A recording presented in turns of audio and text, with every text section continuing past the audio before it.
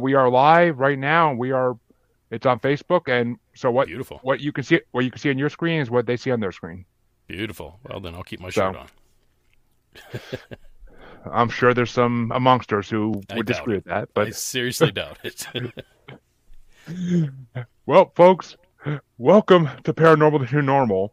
And this week, it's the guest I've been wanting to get on since I started this show, and I've been trying since I started this show, and it just finally managed to work out. And ladies and gentlemen, Derek Hayes, and I don't want to say the part in the middle that I want to say, but I can't because I want kids to be able to listen to this. Derek Hayes of Monsters Among Us podcast, and also from Paranormal Caught on Camera, and from upcoming documentary about the Asa Borrego Triangle, which I'll let him talk about in a little bit. But Derek, how you doing tonight? I'm doing great. Thank you so much, Jeremy, for having Or me on. today, I guess. I'm used to doing this at night. It's But always nighttime. If you're spooky enough, it's nighttime everywhere. yes, that's truly true. So why don't you tell the people about Monsters Among Us for those who don't know? Because I bring it up in my show all the time, and I find that it's a mixed reaction to had they heard of it. So Well, sure. I'll If I let can Matt, introduce some new people, I definitely would like to do that. I'll let the master speak about his craft. Well, I don't know about that either, but essentially, Monsters Among Us is a call-in show about monsters, ghosts, aliens, cryptids, weird phenomena, basically anything strange, paranormal, supernatural that you can think of. We've covered it. Uh, it's been going on for almost 6.5 years now. We started the show, and we're 400 episodes in, 350 episodes in, something like that. So we've got quite a few under our belt.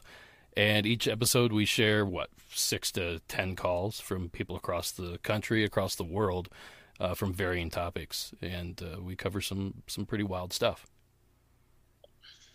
Yes, you do. Which, as I've actually said in this show before, Monsters Among Us. I was looking for something to listen to in my office I worked at my previous job with the person I worked with in my office, and he didn't like any of my music, so I was trying to find a podcast we could both get into. And I found Monsters Among Us, and I said, "Oh, it's a show where people call in and tell their tales of running into cryptids and ghosts and everything else in that category." And he's like, "All right, let's give it a shot." We listened to it every day for about 2 or 3 weeks until we ran out of episodes. And Nice. then every week when it came on, because you were in like season 2 or 3 at that point at the highest, and every week when it came out, we'd be listening to it the next day because it was always just the thing to listen to, and it reunited my love of paranormal. Oh, Because awesome. I fell out of that when I was a kid. Like I was into it for years as a kid, and I just fell out of it. Besides a random documentary on TV, but Monsters Among Us reignited my love for the paranormal and made me start branching out into more paranormal podcasts such as Small Town Monsters, Monsteropolis, and other shows like that, which I actually had Mark Matsky on here a couple weeks ago from Small Town Monsters. Mark's So great. Yeah. that was another get I wanted to have. Well, But well, thank you. That's quite the compliment. I appreciate that. I mean, it's just truth. It got me back in the paranormal, and it eventually led to this podcast because I was on another podcast, and they kept saying you should start your own with something you love, and I was like, I'm gonna start a paranormal podcast. So that's what's Well, up. you can go ahead and send the royalty checks to my PO box if that's fine. As soon as I make money, I'd be happy to. That's the trick in podcasting, isn't it? What's going on, Waza? Another investigator from the UK I've had on this show. Oh, Great guy. awesome. How's it going? Uh, UK. oh yeah, I've had some guests from all over the world. It's a great thing. The paranormal world is literally the whole world, and There's the monsters UK. everywhere, right? Apparently in the UK, there's Bigfoot as well, which I knew that, but Waza confirmed it. So, so as I always start the show, Derek, one, what got you into the paranormal to begin with? Well, it was an experience for me, actually. I was probably into this stuff when I was younger before that, but I don't recall. I don't remember it. But I was always into like horror films, even as a really young kid. But when I was about 10 years old, I was walking around in the woods with my brother and my neighbor, they were both probably 8, I was 10. And we were walking in the backwoods behind the house, behind the farm there. And we saw something across the hillside that kind of, well, we heard it first, honestly. It caught our attention. We heard some leaves rustling, maybe a branch pop or something. And when we looked, there was a creature running from right to left, as fast as can be. A sleek, dark black. It was a panther. That's what it was. There was no denying it. We could see a lot of the details. We all talked about it afterwards. We all agreed it was some sort of black panther. Now, this was Ohio. This is southeast Ohio in the mid to late 80s somewhere. And there weren't even, mountain lions. I don't even know that there were bobcat at that time. There are now. I've seen them there now. But at that time, I don't recall ever seeing a bobcat, let alone a mountain lion, let alone a large black mountain lion that are not said to exist. So anyway, that got me excited. I ran home, told my dad about it, and his response was pretty funny. He just looks at me and goes, yeah, I saw that thing last week. It was down at the pond, and he was hunting for groundhogs, I think. And he had, I'm trying to remember, 222 rifle, I think is what he had with him. So it had a large scope on it. He's like, I put it on the scope and everything. I almost shot it, but I didn't. And man, am I glad he didn't. But although it would have been nice to have some sort of definitive proof, of what we saw. But anyway, he admitted to seeing the same thing. And even as a little kid, my reaction was, why are you letting us wander around in the woods if this thing's down there walking around? Because it could have eaten any one of us. It was twice our size. So that got me excited. I started researching other things. I discovered, Bigfoot, Loch Ness Monster, ghost, aliens, that kind of thing, and just kicked the door wide open for me. And it's just been absorbing that stuff ever since. See, it's funny because the first time I heard you say that story on Monsters Among Us, when I was a kid, my dad and I were leaving a small little dive shop in the woods of New Paltz, New York, and we saw something that looked like a furry, bushy tail go into the other side of the woods when we were driving down the road. And my dad and I were both like, "What's that?" And I had to be 8 or 9 at this point, maybe around the same age you were. And so later that night, my dad comes up with the dictionary in his hand, the encyclopedia in his hand, and he's like, "That's what it was." And he pointing at a picture of a mountain lion, because the tail looked the same as a mountain lion's tail. And mountain lions were supposed to be extinct in New York for the last 150 years at least. Yeah. Come to find out later on that in the late 2000s, the government announced that they've been secretly putting mountain lions back into the New York wild to try to repopulate them because of the deer issue. So just shows you that rumor a lot. I don't know how much truth is in it, but you get that rumor a lot. I've heard the same thing in Ohio, and actually we covered it on the show a couple of weeks ago. Man, where was that? I want to say like Tennessee or some, one of the southern states, if that makes any sense. Yeah. The same story where the government had introduced mountain lions to control the deer population there as well. And I think I touched on the story from where I grew up about the DNR releasing wild turkeys to take care of rattlesnake eggs, which I don't know if that really pans out for me either, but that was the rumor in my area. Turkeys eating rattlesnake eggs. I can't say I've heard of that one possibly being. I mean, I'm all for that because I hate snakes. So go ahead, turkeys, eat away. But well, let me just say this: I never saw a turkey growing up, but now every time I go to Ohio, they're everywhere. So there might be some truth in it. And I've never seen a rattlesnake in the state of Ohio in my entire life. I know they're, there on occasion. They're rare, but I've never seen one. Yeah, I've seen turkeys my whole life. Every time you turn a corner, there's a group of turkeys in New York and Massachusetts. So it's a common thing up here. But so, any other paranormal experiences when you were younger? Because I do know of at least one other one that you've had. It's funny. I have a handful, and I kind of forget that I have them, and then I'm reminded again, like, oh yeah, that kind of happened. But are you talking about the Native American entity that I witnessed? Is that what you're referring to? I actually wasn't, but I just remembered that you did have that well, one. I got three stories to tell. So let me tell that one first, since I already teased it. Around the same age, it was probably 11 or 12, a little later. We were visiting my grandparents who lived in a house trailer in Jacksonville, Florida. And they lived in a trailer park. It surrounded this big lake and all this. It was kind of nice. And it was a tiny place, and, there were the three of us kids and then my parents, and then I think I had an aunt that was living with them at the time, and then my grandparents. So we're all squeezed into this trailer, so a lot of us are sleeping on the floor. Like, we're young kids anyway, who cares? That's where the air conditioner vent was anyway, so I was hugging that thing. Florida humidity. And in the middle of the night, something strange took place. But let me back up before I hit that. I'm telling my story out of order here. I would walk by the guest room, which I guess was my aunt's room, thinking back on it. And every time out of the corner of my eye I would walk through this doorway, there would be a Native American dancing in, silhouetted by the window that's across the doorway. Every time. I saw it 4 or 5 different times. And this guy would just be dancing, and I could see feathers coming off of his hair and everything.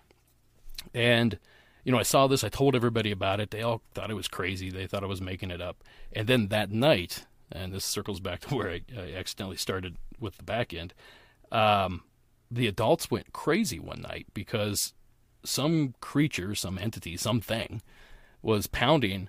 Now I get my story mixed up. I keep thinking that it was on the roof of the trailer, but I talked to my dad recently, and he said it was underneath. It was underneath the skirting of the trailer. Some large creature went down and just was pounding, on the floor from below. And every step it took, it would make a pound. So it would go back and forth up and down the trailer. So they all got up and went outside to try to figure out what it was. And of course, they saw absolutely nothing.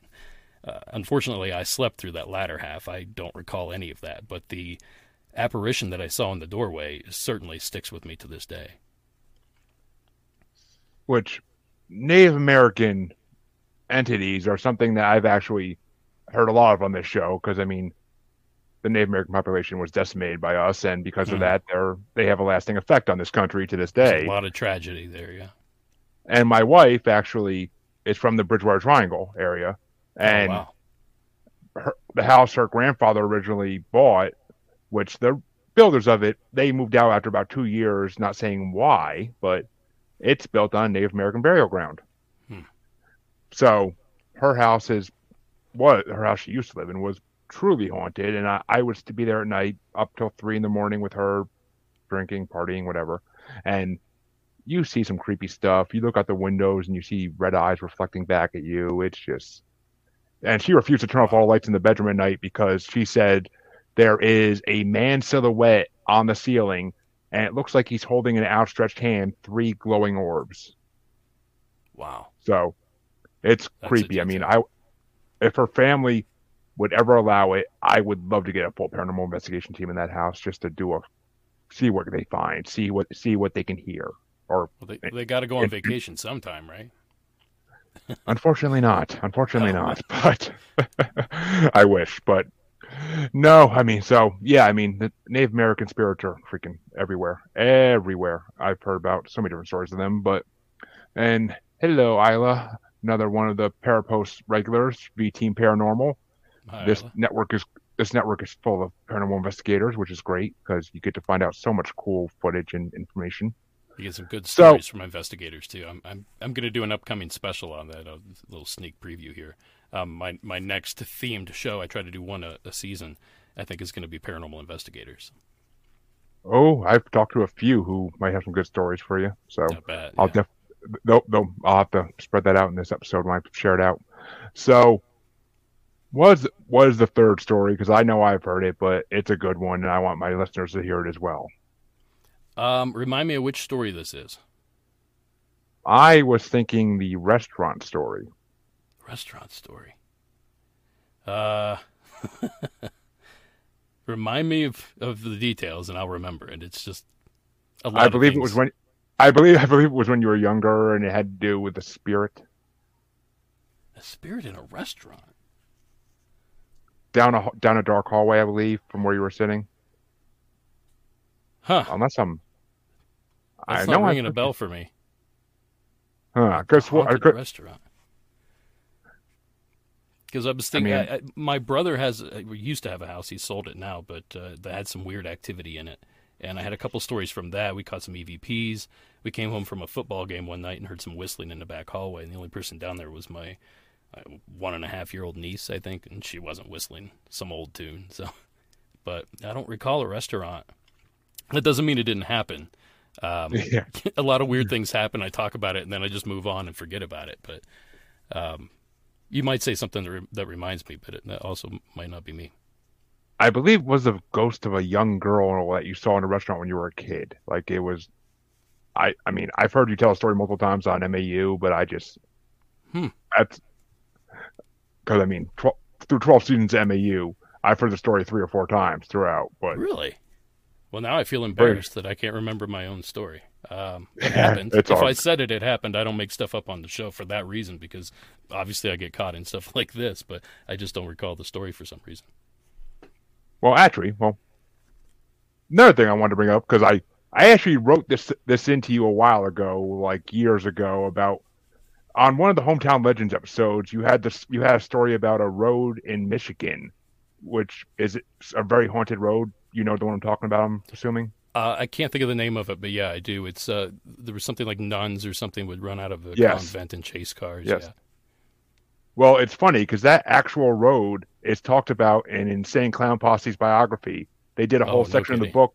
They did a whole section of the book called "The Road," and they actually did a written, spoken version of it as an album, where it's about when they were teenagers. They went down this road, and it's all the crazy things they saw down this road, which was including having monks shoot at their car with beanbag guns. Oh, it was monks. That's what it was. Yeah. Yeah, yeah. Wow. I mean, I'm gonna have to check so that out. I And actually they're from the Michigan area, right? That would make They're sense. from I believe 7 Mile in Detroit, Oh, okay. around there. Yeah, So yeah. I'm yeah, familiar I with mean, that area. Actually, I went to school in Bowling Green, and we'd go to Windsor all the time. We'd always get lost and end up on 8 Mile or 7 Mile or something.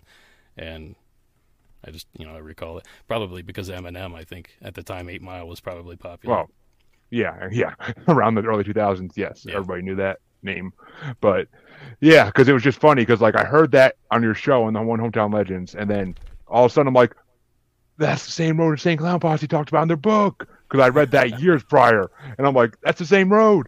I'm like, I know I heard about that road somewhere before, and like they talk about a lot more in that road than just the monks as well, though. Too, I mean, they talk about going up to the windows of the houses there and just seeing some creepy stuff in the houses there and Oh yeah. whatnot. Like the whole area is just creepy. I mean, it's been a decade since I actually read that book, so my mind might be slipping on some of the details, but I feel you I on that.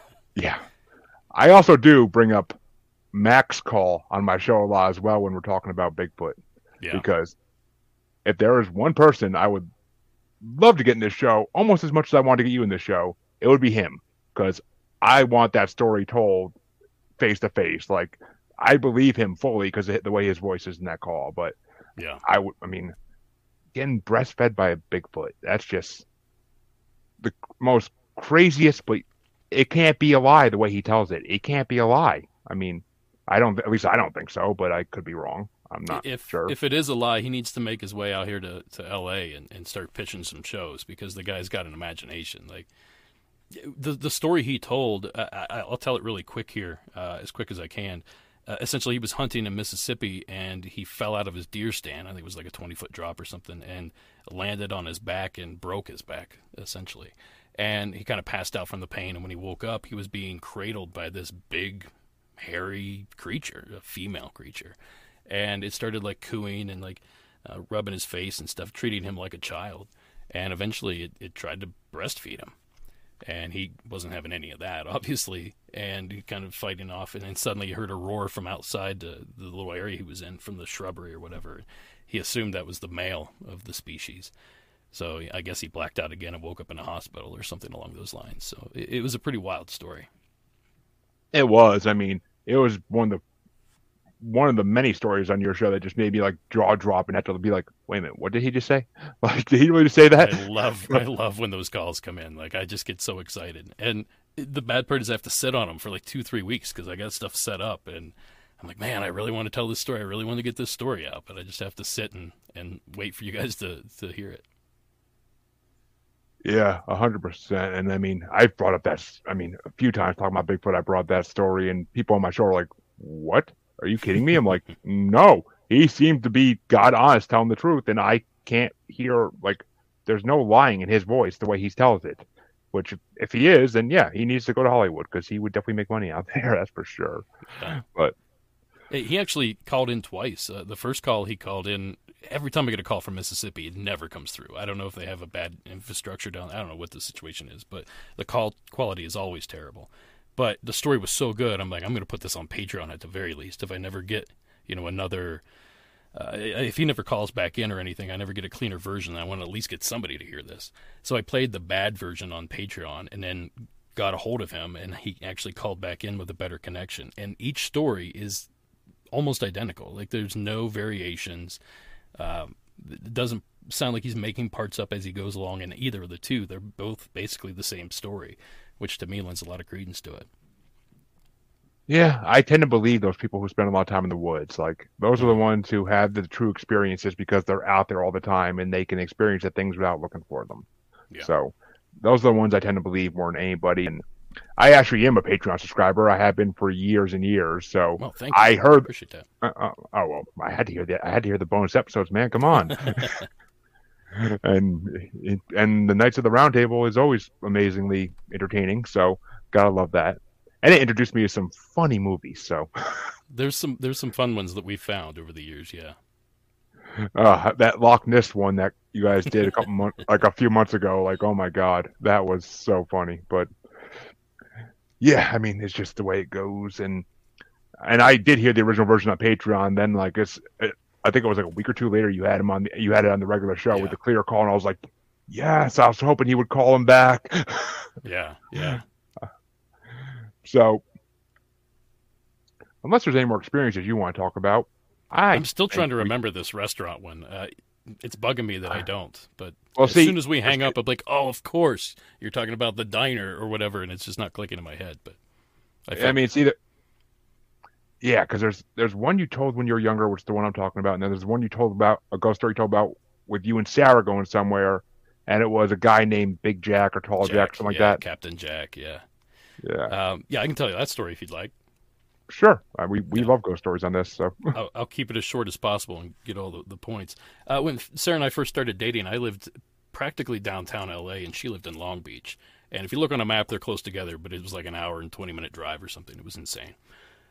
So anyway, we would meet in the middle sometimes, and we would just find places to go, so we both didn't have to drive a long way. And one of those nights we were going through, I forget the name of the town, Newport Beach maybe, in that area. And we saw this restaurant. It was called Captain Jack's, and it just looked like a little seafood bar kind of place just across the street from the ocean. And so we stopped, and the place was packed, completely packed, but there were two seats at the bar all the way at the end. It was almost like the regulars sat there and they just left or something. So we sat down and ordered our drinks, and I was getting a feeling from this dark doorway that was back behind me to my left. And I just kept getting this sense like there's a big man back there or a guy back there, and he wants me to know he's there. That was basically the feeling that I kept getting. And I got this feeling so much that when the bartender came back, he's like, "Can I get you guys anything?" I said, "Well, you can answer a question." I said, "Who's the big guy?" Or who's the guy? Maybe I didn't say big guy, but who's the guy? Who's this guy back here? And the guy's like, he knew exactly what I was talking about. He's like, "Oh, that's Captain Jack. He hangs around here." And so we started doing some digging. And it turns out it was a guy that passed away from cancer like a decade before that. And there's just stories of him haunting this random place that we found. I didn't know anything about it. Sarah didn't know anything about it. But he certainly made his presence known. and for those who don't know, Sarah Carter Oh, Hayes yeah. is Derek's wife, My who wife, yeah. we could thank for having him on my show because she's the one who I was able to contact and get everything set up with. So thank you, Sarah. I appreciate all the effort through all the lost email chains we had and whatnot. She's the one that wrangles everything, and there's a lot to wrangle. So I don't envy her job at all. I believe it. I believe it. I have to wrangle my own podcast, so I truly get that 100%. I did that for 5 years, and it got out of hand. So I basically had to make her help me. Yes, and of course the famous Addie Lloyd, which I would love to get on the Addie's show amazing, as well, because I know she has some stories of her own of different experiences she's had. I believe. Yeah, But Eddie's great. before we move on to creature feature, actually, any why don't you tell them about the new project that you and David Flora have coming out in the next few months, and Sure. any strange occurrences that happened while you guys were out there, possibly. Yeah. That. Well, the project's called. Let me make sure I get all the title because it's a long title. Shadows in the Desert, High Strangeness in the Borrego Triangle, and I always leave out a word every time I say it. It's essentially about this spot that we found in the desert out here in California. It's just south of Joshua Tree, Salton Sea area. It's in Riverside, Imperial, and San Diego counties, and it's the largest state park here in the state of California. It's man, how big is that thing? It's like it's bigger than Rhode Island, or about the same size as Rhode Island. So anyway, we started doing some research on this place, and we found out it has all sorts of activity going on there: ghost lights, ghosts themselves. all sorts of historical stuff that ties into that. There's UFOs seen. There's military bases that people think are doing some experimental sort of things out there. Sasquatch, the desert Sasquatch is out there. That he's known as the Sandman out that direction. So we basically just kickstarted this project, and we've been working on it. We shot last summer, and we've been working this whole last year on editing and special effects and all this kind of stuff. We have some great artwork by Jonathan Dodd. Our editor's doing amazing work. Matt is taking care of that for us, Van Hosen. And yeah, we're getting close. I think we're about a month away from actually releasing this thing. I keep thinking we're closer and closer, and then something pops up, and I'm like, oh, we got to fix this or get around this. But we're running out of roadblocks. I think this thing's finally getting finished. Which I can't wait to finally see it, because I believe I can't remember because it's been so long now, but I believe I am a Kickstarter member for that. I think it's one of the only things I think it's one of the only things I ever supported on Kickstarter. But because I was like, oh, Derek's doing a documentary? Oh, freak yes. Like, I mean, I love Small Town Monsters, but if Derek's doing one, I gotta see it. So, well, we kind of got sidetracked by the pandemic. It shut everything down for such a long time. We actually were funded the day that the country basically shut down, so that was really bad timing for us. But we persisted and we got it done, and hopefully we'll get it completely finished. We will. We're super close, but it's been a ride, but it's really good. It's a really good film. Yeah, it's kind of ironic, almost like the government doesn't want you to put it out. But that happened a lot. That happened a lot while we were out there. And as far as activity, I don't want to give too much away that's in the film. We had some run-ins with the military, which was interesting, and I don't know that it translates to film as well as it did when we were there. Everywhere we went, there was a black helicopter on top of us, everywhere. They were either in the distance and came to us, or they just suddenly appeared right over top of us. We tried to investigate a known Sasquatch hotspot to find out that it's a government training center. The whole thing's just completely fenced off, so we couldn't get access to that whatsoever. We tried and got cut off by MPs. It's just weird stuff. The whole place is just super weird. Nobody wanted to talk to us. People actually, here's how it played out. People wanted to talk to us, like, "Oh yeah, this is a great project. We can't wait to meet you." And then, like a day before, they would come up like, on second thought, we can't do this. We can't have this conversation. And they would just flat out cancel. And that didn't happen once or twice or 5 times or 6 times. It happened like 10, 12 times. We lost people left and right. So I don't know if it was part of a first-time film experience, or if it was a lack of organization, or if there was something going on making these people not want to talk to us. But we ran a pretty tight ship. It wasn't like we didn't communicate with people, so it was weird. It seems almost less like miscommunication type thing and more like maybe they were warned not to talk type thing. That's what it felt like to us, but it's hard to make those claims without any evidence, but that's what it felt like. Yeah. That was the gut feeling. But it also could have been like, they just simply listened to Monsters Among Us and were like, well, hell with this guy. Like, no way. You never know. You never know. I mean, but let's just say that's how the Men in Black has been operating for a century, basically, is by people not being able to talk about why they can't say things. So, who knows? It had that vibe for sure. Definitely had that vibe. Interesting. Which you're not the first investigator to tell me that they've been shut down for things like that by. I mean, I know Small Town Monsters has had the same issues sometimes, where people just will talk at first, then won't talk once it comes time to. So, I don't know. There's a lot of creepy stuff. The flip is what's weird, because they're super helpful for 5 or 6 correspondences, and then suddenly out of nowhere, they're like, I've changed my mind. Like, and they're cold too. They're like, no, I'm just not going to do this. So yeah, it was weird. We got plenty of people involved, but some of the people we were really hoping to get in certain positions out that direction, we just simply couldn't. Which, yeah, I mean, it's just strange, but there's a lot of strange things in this world, and that's why we do the podcast we do. That's why we're here, right? And as my show is called, Paranormal is becoming the new normal slowly. So hopefully all this stuff comes out eventually. The government finally admitted to UFOs to try to take people's mind off COVID. So maybe with the monkeypox, they'll say there's Bigfoot. Who knows? Whatever it takes. Oh God! If they say if they actually admit to there being Sasquatch, I'll be the happiest man in the world. That'll be the They day I need to jump for slow it joy. down a little bit though, because I'm going to make a career out of this somehow. So let's not expose everything right away. Leave a couple mysteries for me.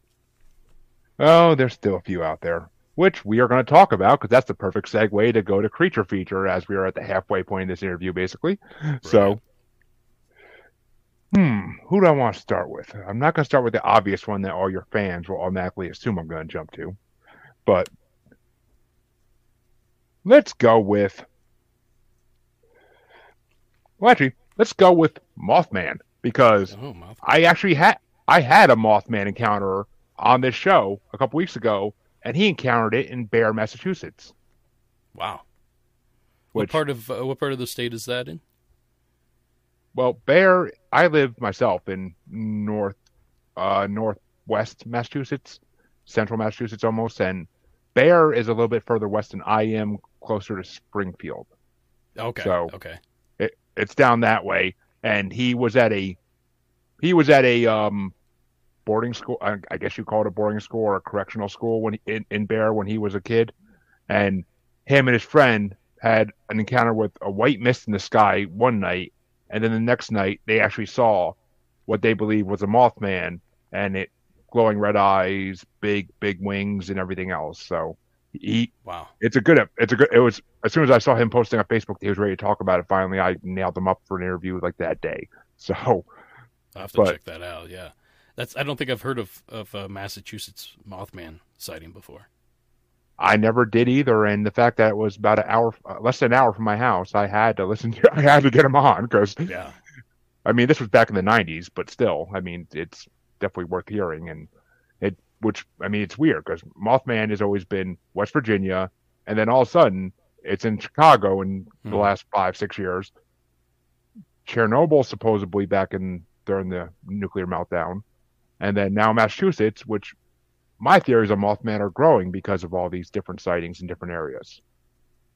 There's So, there's a famous one that you left out in Germany. I don't know if there's any truth behind it, but the story is that in Germany there was some sort of mine collapse in, I want to say, the late 1800s or early 1900s, and the Mothman was seen several days before the collapse.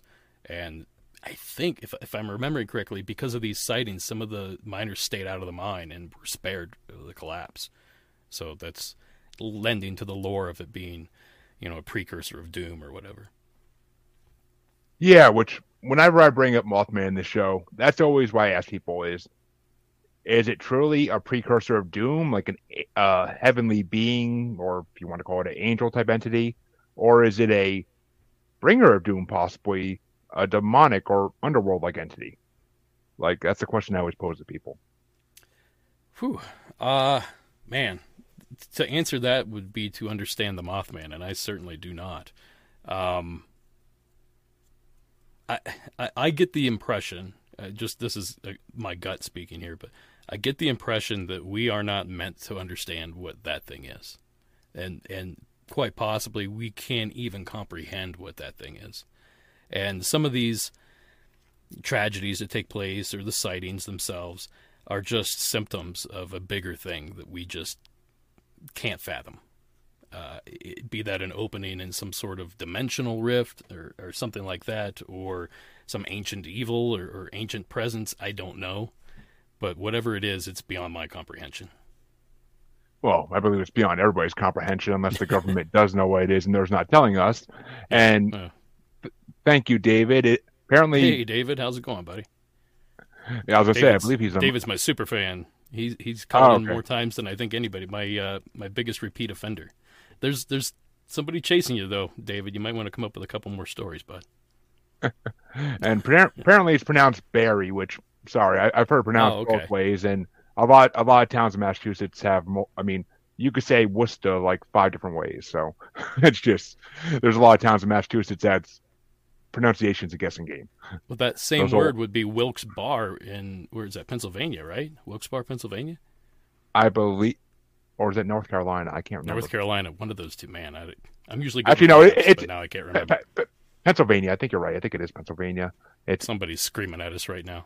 One of us is wrong. guarantee it always. But yeah, I mean, and the funny thing is, Alan Rawls, the Mothman experiencer I had, he said when he saw it that when he was around it that it felt like a just pure evil presence. Like he said he got the worst like evil feeling in the world. Like your stomach sinks, like your stomach hurts because you're around this thing. And it's just, I mean, it could be fear, but I don't know. It could be a lot of different things, and I Yeah. don't know because I like to also think that Mothman could possibly be extraterrestrial in origin for sure, or maybe they just stay here. I'm not sure.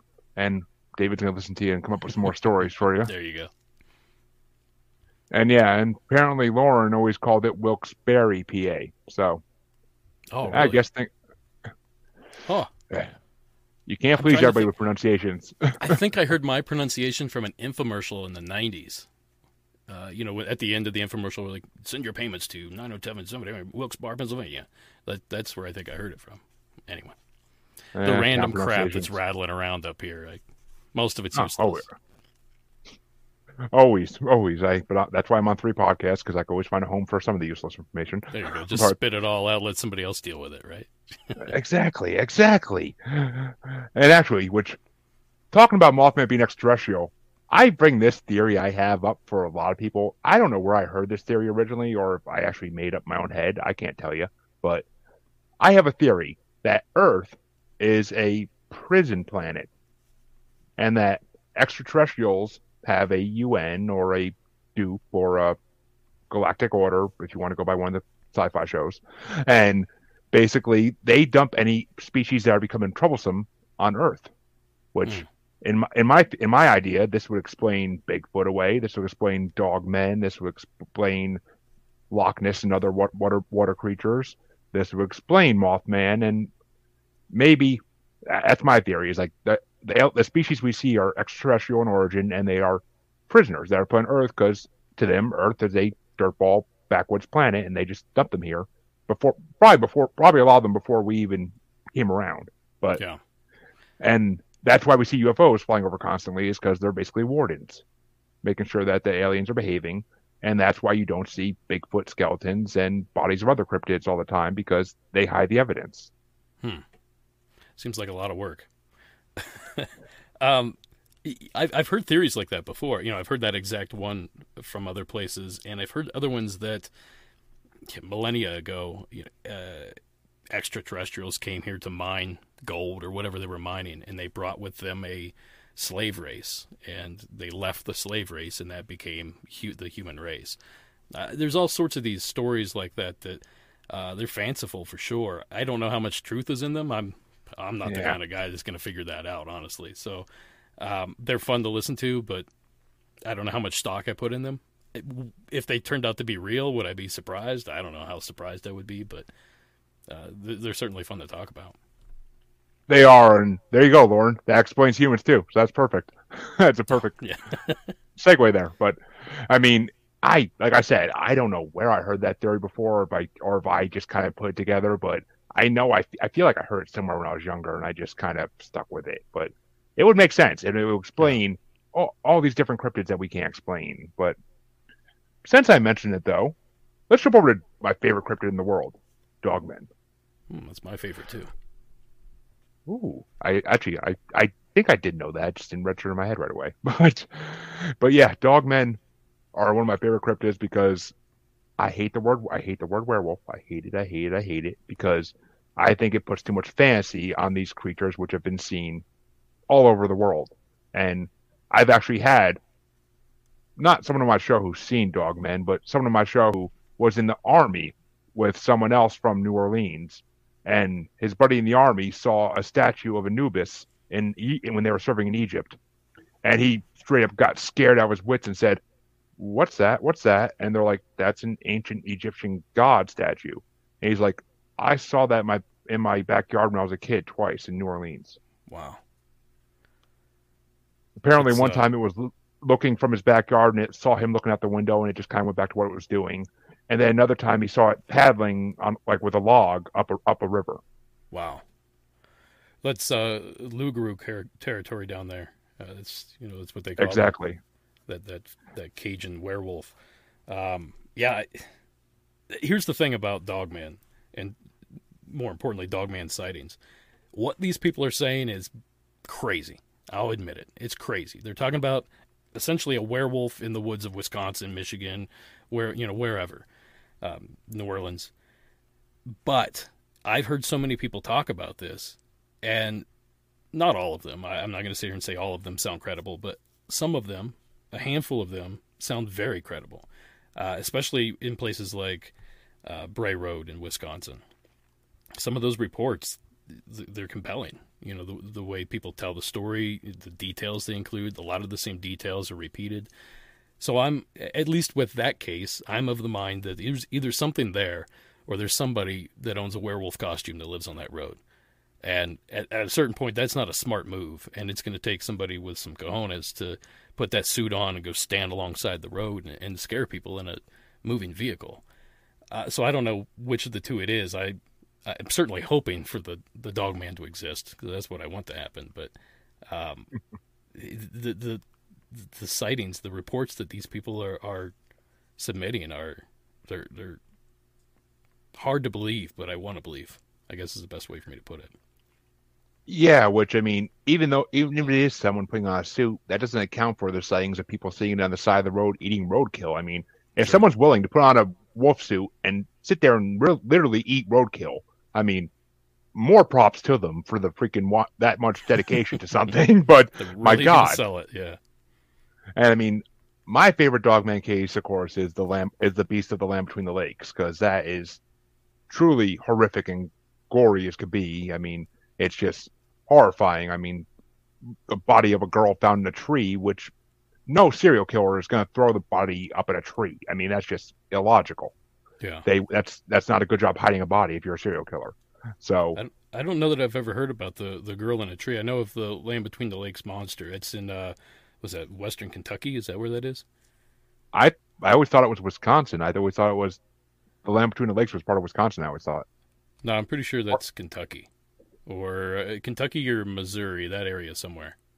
Or I used to always say I'm pretty sure I used to always say Michigan, but then I always got yelled at for saying that because people said that's not true. Michigan has its own dog man, the Oh, Michigan dog man. Kentucky. You're Kentucky. You're right. I just Kentucky. Googled it real fast. Oh, okay. All right, so I need to correct a lot of my old episodes apparently. But I'm sure I do but too. I'm sure I screw up things all the time. it's actually funny because I don't know if you heard of an investigator from a group called Phantoms and Monsters in Pennsylvania named Lon Strickler. Oh yeah, I know Lon. Yeah, Lon's great. I had him on this show a couple months ago, and the amount of dogmen calls he gets to investigate out of Pennsylvania is just insane. He says that he's had reports of them bluffing on people and like charging on people. Like Wow. it's just like they're defending territory in a way almost. Huh. And he says they're around a lot of the mines in Pennsylvania is where they're reported. So Well, that would I make a don't lot know. of sense. The state, first of all, the state's full of mines, so that doesn't narrow it down necessarily. But it does kind of make Well, yeah. sense that they need a place to hide. If something like that is going to exist, it needs a place to hide. And well, there you go. I mean, what a better place to hide than in a dark, abandoned mine somewhere. Which I mean, I'm not sure if dogmen have been. My theories on dogmen are either they've been here since before humans, and they got better at hiding, and that's also where the werewolf lore came from, is because of dogmen.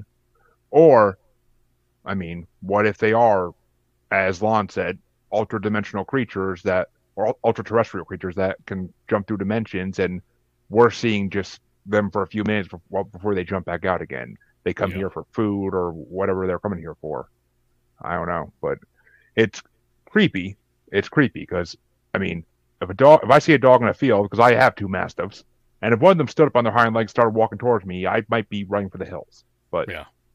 because they're big enough on all fours, I don't need to be on two legs. But there's been some information that about these creatures that have kind of linked them to some sort of ancient history, I guess I would say. The one story that comes to mind took place in I think it was outside of a mental institution somewhere near Bray Road, somewhere in Wisconsin. And I believe this was the same mental institution that JFK's sister was boarded in. Oh, I've heard Anyway, about that one. Yeah. there was a night guard there that found, I'm trying to remember how the story goes. He was doing patrols and he came around to this mound. I don't know if it was a burial mound by any means, but it was a mound of dirt. And there was one of these creatures on top of it digging into this mound. And he kind of shined a light on it, and I think he left. He got freaked out and left and came back the next day, and the exact same scenario was going on. And this time, the creature turned around to him and said the word Gadara to him. Oh. Now, Gadara, what I think, I am not a religious person, so I'm not the person to ask about this, but from what I understand, Gadara was a city that was basically wiped off the map, kind of the Sodom and Gomorrah situation, something along those lines. And so that's what kind of linked it to that ancient lore, those ancient myths, was that word. And I heard some other things too, and I can't remember the details well enough to regurgitate the story, but it's more mentions like that, ancient history. Anubis is another good example. I mean, there is the Egyptian god that is essentially a dog man in gold garb. So, that's persisted for, 5,000 years? Yeah, somewhere around that. And I believe there was also an Aztec god that was the same thing, kind of. It was the same. Yes, you're right. I mean, I'm pretty big in mythology, but I was looking for the name of that creature. It's in my head somewhere, but I don't know how to get it out that quick. I can't do names. Quetzalcoatl is what I want to think, but that's the main god there. Aztec gods, I'm not good at doing the names because the names are so hard to pronounce to begin with. But I mean, dogmen are creepy. I mean, in a way, but I also love them. I love them. I mean, I am still trying to find time to watch Small Town Monsters Rougarou movie, and I'm dying to see it. But since I brought up Lon, I will bring up this because it's interesting. Because he said another thing. He's had multiple reports of the mines of Pennsylvania, which, as you said, there's a lot of them. But dragons. He's had reports of dragons out of Pennsylvania. And I don't think Hogwarts is in Pennsylvania, so I don't know what to make of that. I'm trying to think of any other dragon. I have one dragon story that I can recall that was called in 3 or 4 seasons back. And I think it was a gentleman in Arkansas. And his family busted out a telescope. They put it out in the yard, and they were all taking turns viewing the moon through the telescope. And when he looked, he could see dragons flying around it. And he said he could make out the detail. He could make out the wings and everything. It was detailed enough that he could tell that they were dragons and not something else. He wasn't mistaking his eyelashes or something. That's the only story I could remember about a dragon. Yeah, which I mean, I do remember that story on MAU. I do remember that now you said it. And I mean, when Lon said that, my jaw literally dropped, and I was like, dragons? And Lon with a straight face, just like, oh yeah, dragons. He's like, I've heard of a few different encounters with them, and I'm like, I mean, he gets a lot of good people calling him though about with encounters. Yeah, I've read a lot of the witness reports he puts out, and it's like, oh my god, like why can't I get these people on my damn podcast? But he's always my go-to when I can't find a connection anywhere. Yeah, I try to connect stories on the show. If somebody sees Bigfoot in New York, I want to play another New York Bigfoot story or some correlation to it. And when I can't find anything, I always know that Lon's got a story for me somewhere. So he's always my back pocket search for any kind of story, because he's got an encounter for everything and for every place. He does, and it's incredible. I'm happy I met him and got him on the show. I mean, he was a great person to talk to for a while about cryptids, and I actually might have to have him back on sometime in the near future. But all right, let's go to this one, because I've talked to other people about this one, but they just don't know enough about it, and I know you know about it. And that is, for all the monsters out there, the favorite topic of us, mirrored men. Mirrored men. Which MAU was the first show I ever heard of them on, and I know for a lot of people it's the same thing. So, well, I think even still, this is pretty much the only place you're going to hear about it. There's a few. Lon has a few stories on Phantoms and Monsters about them. I've heard them on a few other podcasts. I'm trying to think of where those were, but I can't think off the top of my head. But essentially, here's how the story started. When I started the show, like you, I was struggling to get people on. Like, I need somebody to tell a story. Like, I don't even care if it's a good story. I just need the content to get rolling here. So what I did is I hit up everybody I knew. I went through my office at work, when I was still working down in LA. I went to everybody. I'm like, hey, do you have a weird story you can sit down and tell me for 5 minutes? And once I exhausted that resource, I started reaching out to people I knew, and I got into my friend group in college. And I remembered one of my friends telling me a story one time about these weird figures that he'd seen walking down a street. And I thought, man, Matt, call the story in for me. So I called him up, and true to his word, he called it in. I played it, and I literally thought that would be the end of it. And a couple weeks later, I got 3, 4, 5 different calls and stories that are basically telling the same story. And what it was is he looked out the window. He saw 3 men dressed eerily, and I don't remember how he described them being dressed, but different people describe them different ways. A lot of times they're in tweed suits. Sometimes they're in robes. Oftentimes their outfit is, it sticks out. It's not something you would normally see people wear. But the weirdest part about these 3 men is the fact that they move in unison. If the first one raises his arm, the other 3 behind him raise his arm. If he takes a step, the other 3 behind him take the exact same step. They move in unison. And the scariest part of these entities is everybody that seems to experience them has some experience with missing time. Minutes, hours, sometimes a half a day. And a lot of times it seems like if there's a weapon involved, that happens instantly. Or if, in one case, the guy was hunting in his deer stand, and when he saw them coming, he couldn't make out what they were, so he put his gun up so he could look through the scope to get a better look, and that's when all hell broke loose. He said they all turned to look at him, and the next thing he knew, he woke up 12 hours later on the ground with his gun shoved into the dirt. So I'd never heard of these things before.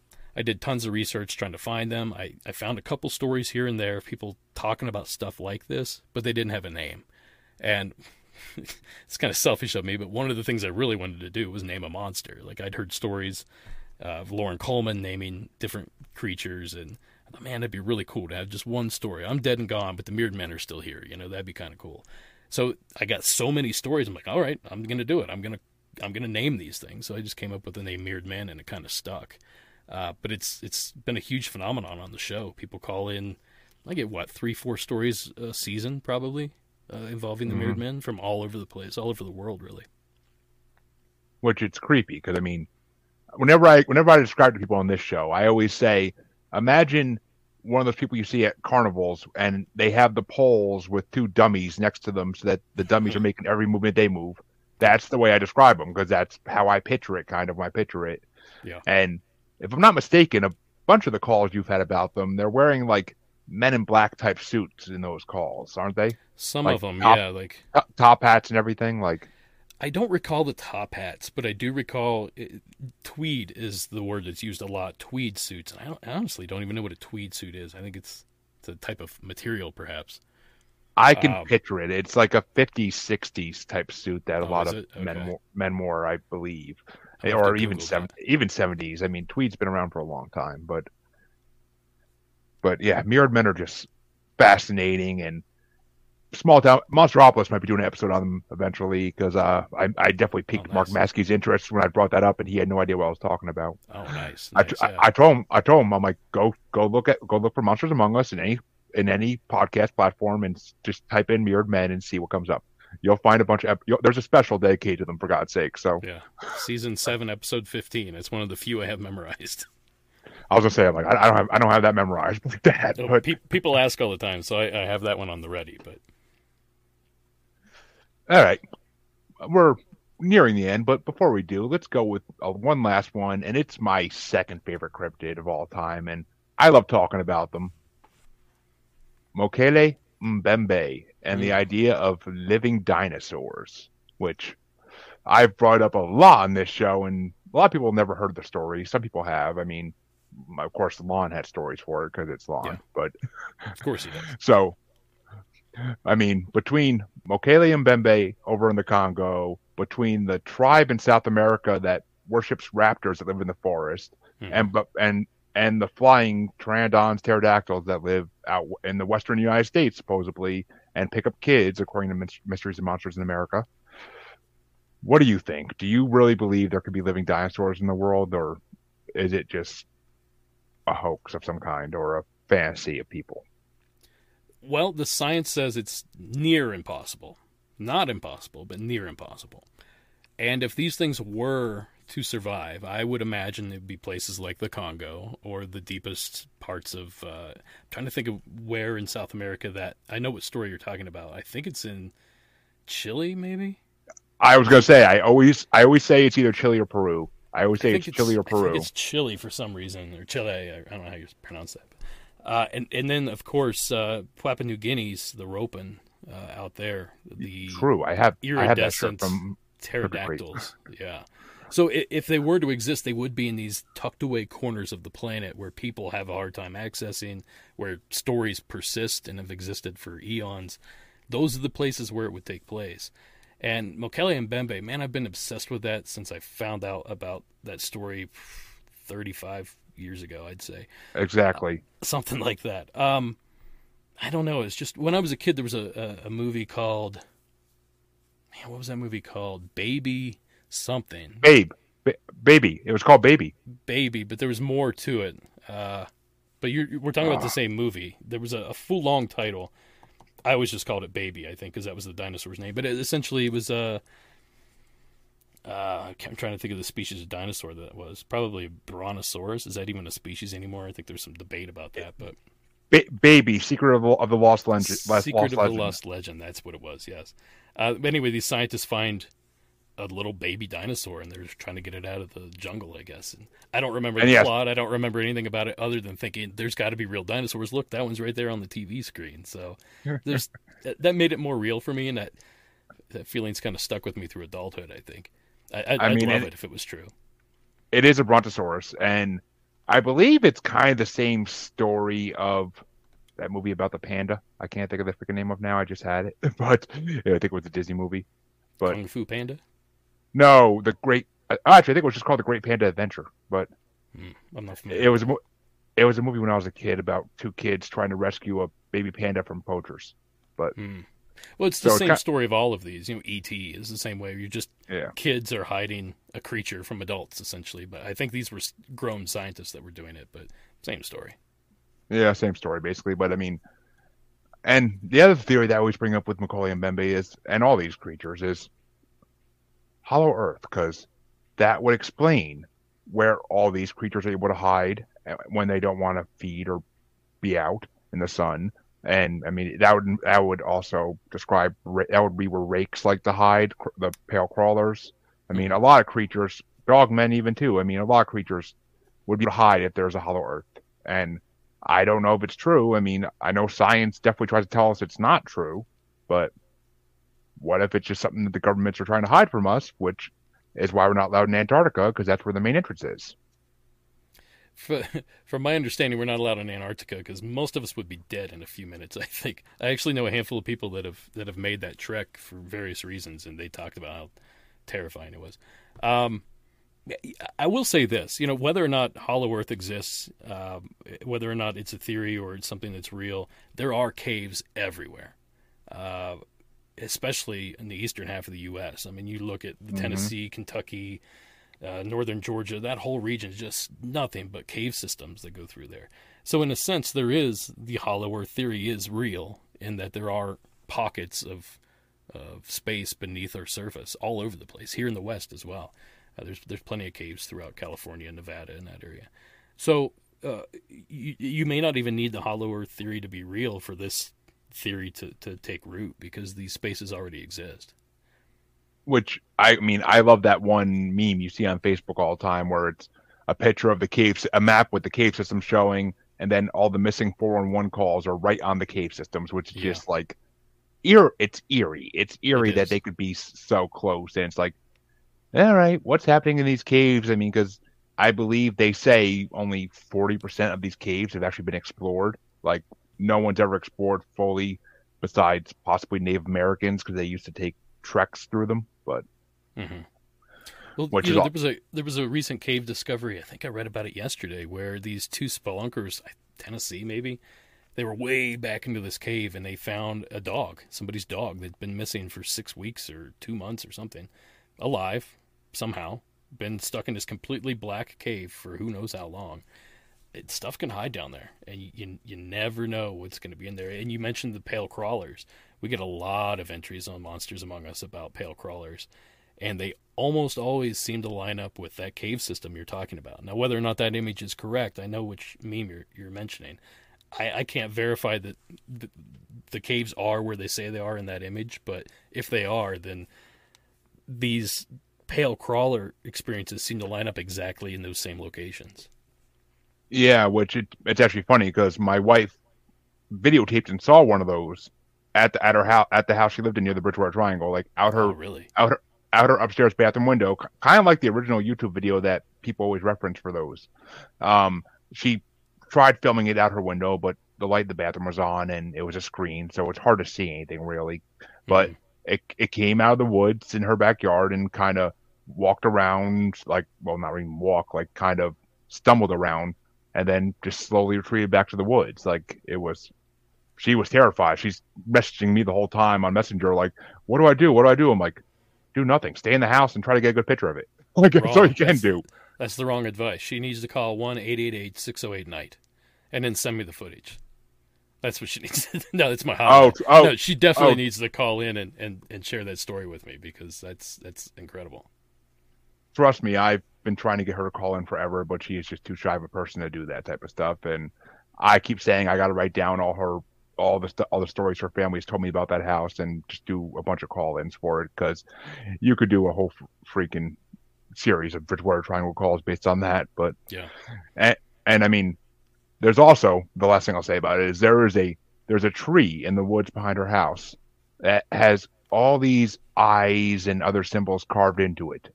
And the guess has always been that it was Native Americans who did it, but because it looks very old and it looks like the carvings have been there forever, it looks like.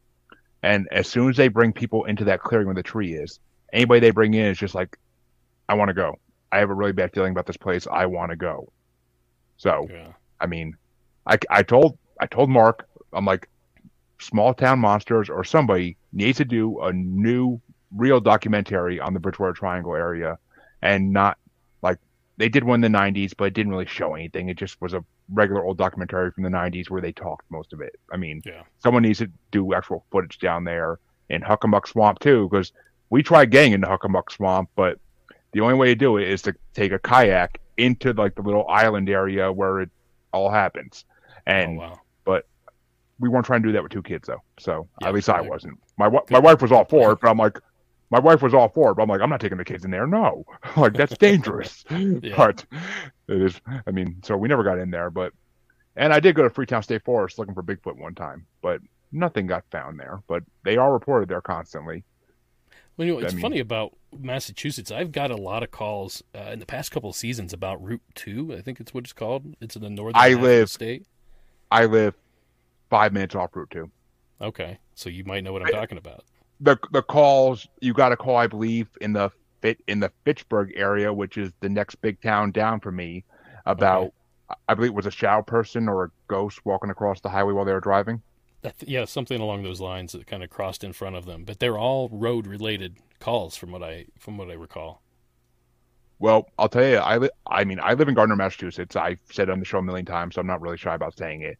And Gardner is known for UFOs, and we have seen a lot of strange things laying in our bed at night out the window. And Leominster and Fitchburg, the two closest towns, Leominster State Forest is a known Bigfoot hotspot, and Fitchburg is known for having strange occurrences as well. And there's a huge bunch of haunted houses around here.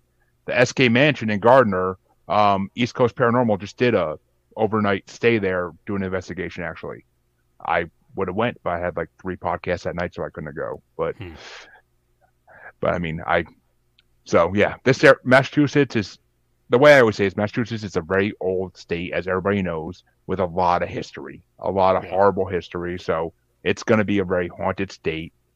I've been to Salem too, but I've never seen anything. But I've been to Salem, and I mean, I've heard if you go to Salem at night, it's a different experience completely. But yeah, haven't had a chance to do that yet. Soon, hopefully soon. Maybe once the kids are a little older, we'll take them there at night and do a overnight thing. But well, I don't want to take up all your time because I believe you probably have 1,000 things to do, getting ready for the new season of MAU. I'm on hiatus. I'm listening to calls. I'm doing some organizing. I built a shelf in my office. You know, I use this time to kind of get caught up because during the season, it's just a frenzy. Like, you get one episode done, I literally hit send, and I start on the other one like minutes later. So it's kind of a never-ending cycle, and it's nice to have a couple days to take a breather.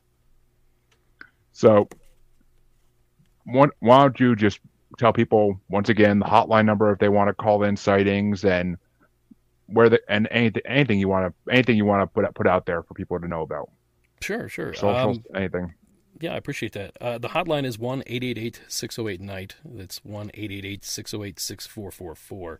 It's toll-free in the United States. I don't know about out of the U.S., but we're accepting any call. You have a story, just call, leave a voicemail.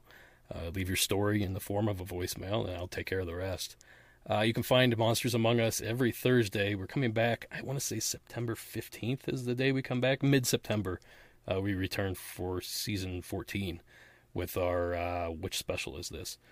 Transportation. This is the transportation special. So we're just going to be a lot of trucker calls and, that kind of people driving to work, that kind of thing. So you can find Monsters Among Us anywhere you can find a podcast.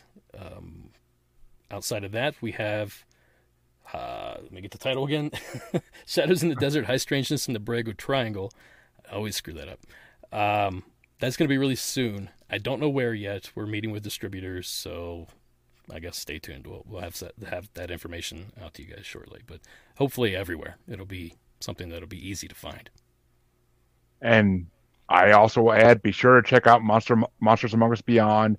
Pay the $2 a month or whatever it costs now, because it's well worth it. I've been paying for it for years, and I love having that extra episodes every week or bi-weekly, however Derek's able to release them, which I enjoy them immensely. And now you can get the other episodes extended and ad-free as well, which is a freaking amazing thing. The fact that the episodes are an hour and a half, 45 minutes long now is just so much more stories to enjoy and listen to. It's amazing. I'm glad you enjoy it, because I'll be honest, it's daunting, but people are loving it, so it's not going anywhere. We're gonna keep doing it. But yeah, we recently changed. We just been doing bonus episodes like once or twice a month before that, and it was just a lot of work to just do a whole brand new episode. But to extend an episode's a lot easier. So we started doing that 2 months ago, something like that. So there's tons of extra content there for $5 a month, I think is what our Patreon is. And I will say, I did love the paranormal news thing you were doing on YouTube for a while, but I understand that you can only do so much. You're one man, so that I'll tell you what. You're talking about Para Weekly, which is an idea I've had forever. I've had that idea longer than I've had the idea for Monsters Among Us, and it's just basically like a news show for the paranormal. Any recent sightings, any paranormal news, we cover it. We'll have a couple guests on, and I think I shot 10 episodes, and man, was that a lot of work. It was me and Sarah. Here in the basement, at a green screen and a little teleprompter, and we're just trying to get it all, and it was just so much work, and I just couldn't keep up with it, and I couldn't do it justice. So instead of, I don't know, can I say half-assing it? Instead of doing that, I decided we're just going to put a pause on it. It's coming back in some caliber, some way, sometime. I don't know when, but it's going to come back. I love that project too much to just, let it fall to the wayside. So we're trying to figure out a happy balance so we can still create that content. Well, I mean, just a suggestion, but maybe have some investigators and other stuff that do special features on certain episodes, and that way it takes some of the load off you, and they can just shoot their own video and send to you. Yeah, that's a great idea. Getting that set up is a whole nother situation, but it is a really good idea. I mean, well, of course it would be, but it's just an idea that might work. And Lauren, thank you. We're glad we can make you entertained while you're getting ready for work. Oh, yes, always. Thanks, Lauren. I keep forgetting about the messages down there. Sorry, guys. I know. Trust me, my first whole live stream, I forgot to even check the comments. And, oh, my God, I might have lost like 20 listeners that evening just because of that. But, so, yeah. These streaming things are harder than they look. I'll be honest with people. There's a lot you got to take care of. So, I feel for you. It's a lot to manage. Yeah. And you have to ask questions and keep the conversation going. So you're doing a great job. I appreciate it, and I do. This week I'm pretty much doing a paranormal live stream almost every night, so it's nice. Always. I think I have another one tonight, so it's always. Parapost is a great place to do it, and they're a great network full of investigators and other paranormal podcasts. So, paranormal. I mean, Parapost. If you know what you're doing, you'll want Monsters Among Us on your streaming. I am telling you. It would be, oh, you would get a huge fan base. But They need because to I can send me tell a you, cameraman. I'll tell you, I meet people in public all the time because I work in retail, and I'll meet people walking down a store all the time wearing a Mirrored Men shirt or an ABC shirt, and I'll just be like, Really? "You're a fan?" I'm like, "Oh, I mean, it's not like a daily thing, but it definitely happens at least once every other week, if not more." No kidding. Wow. Yeah, I I've mean, never had that happen, but I also am a recluse and I never leave the house, so it's hard for me to see people. But well, if I do, actually, I'm going to walk up to you. If I see you wearing my shirt, I'm going to come find you. well, trust me. I mean, I actually work from home now, so I'm more of a recluse now than I used to be. But You get it, yeah. yeah, I mean, it's just it was always cool to see another fan of the show, and from Massachusetts, you have a lot of fans because you get the Yeah, calls. So, yeah. There's a lot of them. and actually, it's funny. You had a call probably like a year ago now from Marlborough, Massachusetts, about a UFO sighting. Hmm. It was from an apartment complex in Marlborough, Massachusetts, and it was a bright light coming out of the sky, like a spotlight almost. Oh, And okay. Yeah, I think I remember the spotlight. I was trying to think if there was another one that was like an orange elevator door. I think that was in that same no, area. But the spotlight one, maybe, I think I know what you're talking about. Yeah. yeah. Which I actually originally lived and worked in Marlborough, Oh, and really? I'm pretty sure when I heard that story, I was almost driving by that apartment complex. Hmm. So, I mean, there's been a lot of things like when I'm driving down Route 2 and all of a sudden a Route 2 story will come on. I'll be like, synchronicity. That happens to me too. I remember driving in Ohio one time and I was going right through Salt Fork State Park, which is a big Bigfoot hotspot in that area. And I was listening to, I think I was listening to Shannon on Into the Fray, Shannon LeGros, and she just started talking about South Park. She started talking about Salt Fork right in the middle of me driving through there. I'm like, wow, what are the chances? What a coincidence or synchronicity. I mean, if she's talking about South Park, I'd be interested in that too. But Yeah, yeah, yeah. but yeah, I actually tried getting Shannon on this show when I first started it, but I might have to reach out to her again on Twitter and try to get her on. I'd love to have her on. But Shannon's one of the hardest working people in the paranormal. So oh, I know. she's got the schedule. So good luck. I have a hard time getting her on myself. So good luck. She's in high demand. Let's put it that way. I'm sure. I'm sure she's one of the bigger paranormal podcasts I know the name of for years. So that's gonna wrap it up for us. 'Cause I know Derek's a busy man, and I gotta get back to work actually. So I will say thank you to all my listeners. Thank you, Derek. You made a dream of mine come true. And yeah, as all my listeners know, you can find me on the Paranormal the New Normal / Maniacal Music Musings podcast group on Facebook, and just ask to join. I don't turn anybody away, and you'll see everything I do there. Or you can find me on Twitter and Instagram as at Juggalo Bastard. So until then, thank you for listening, and I will see you next time.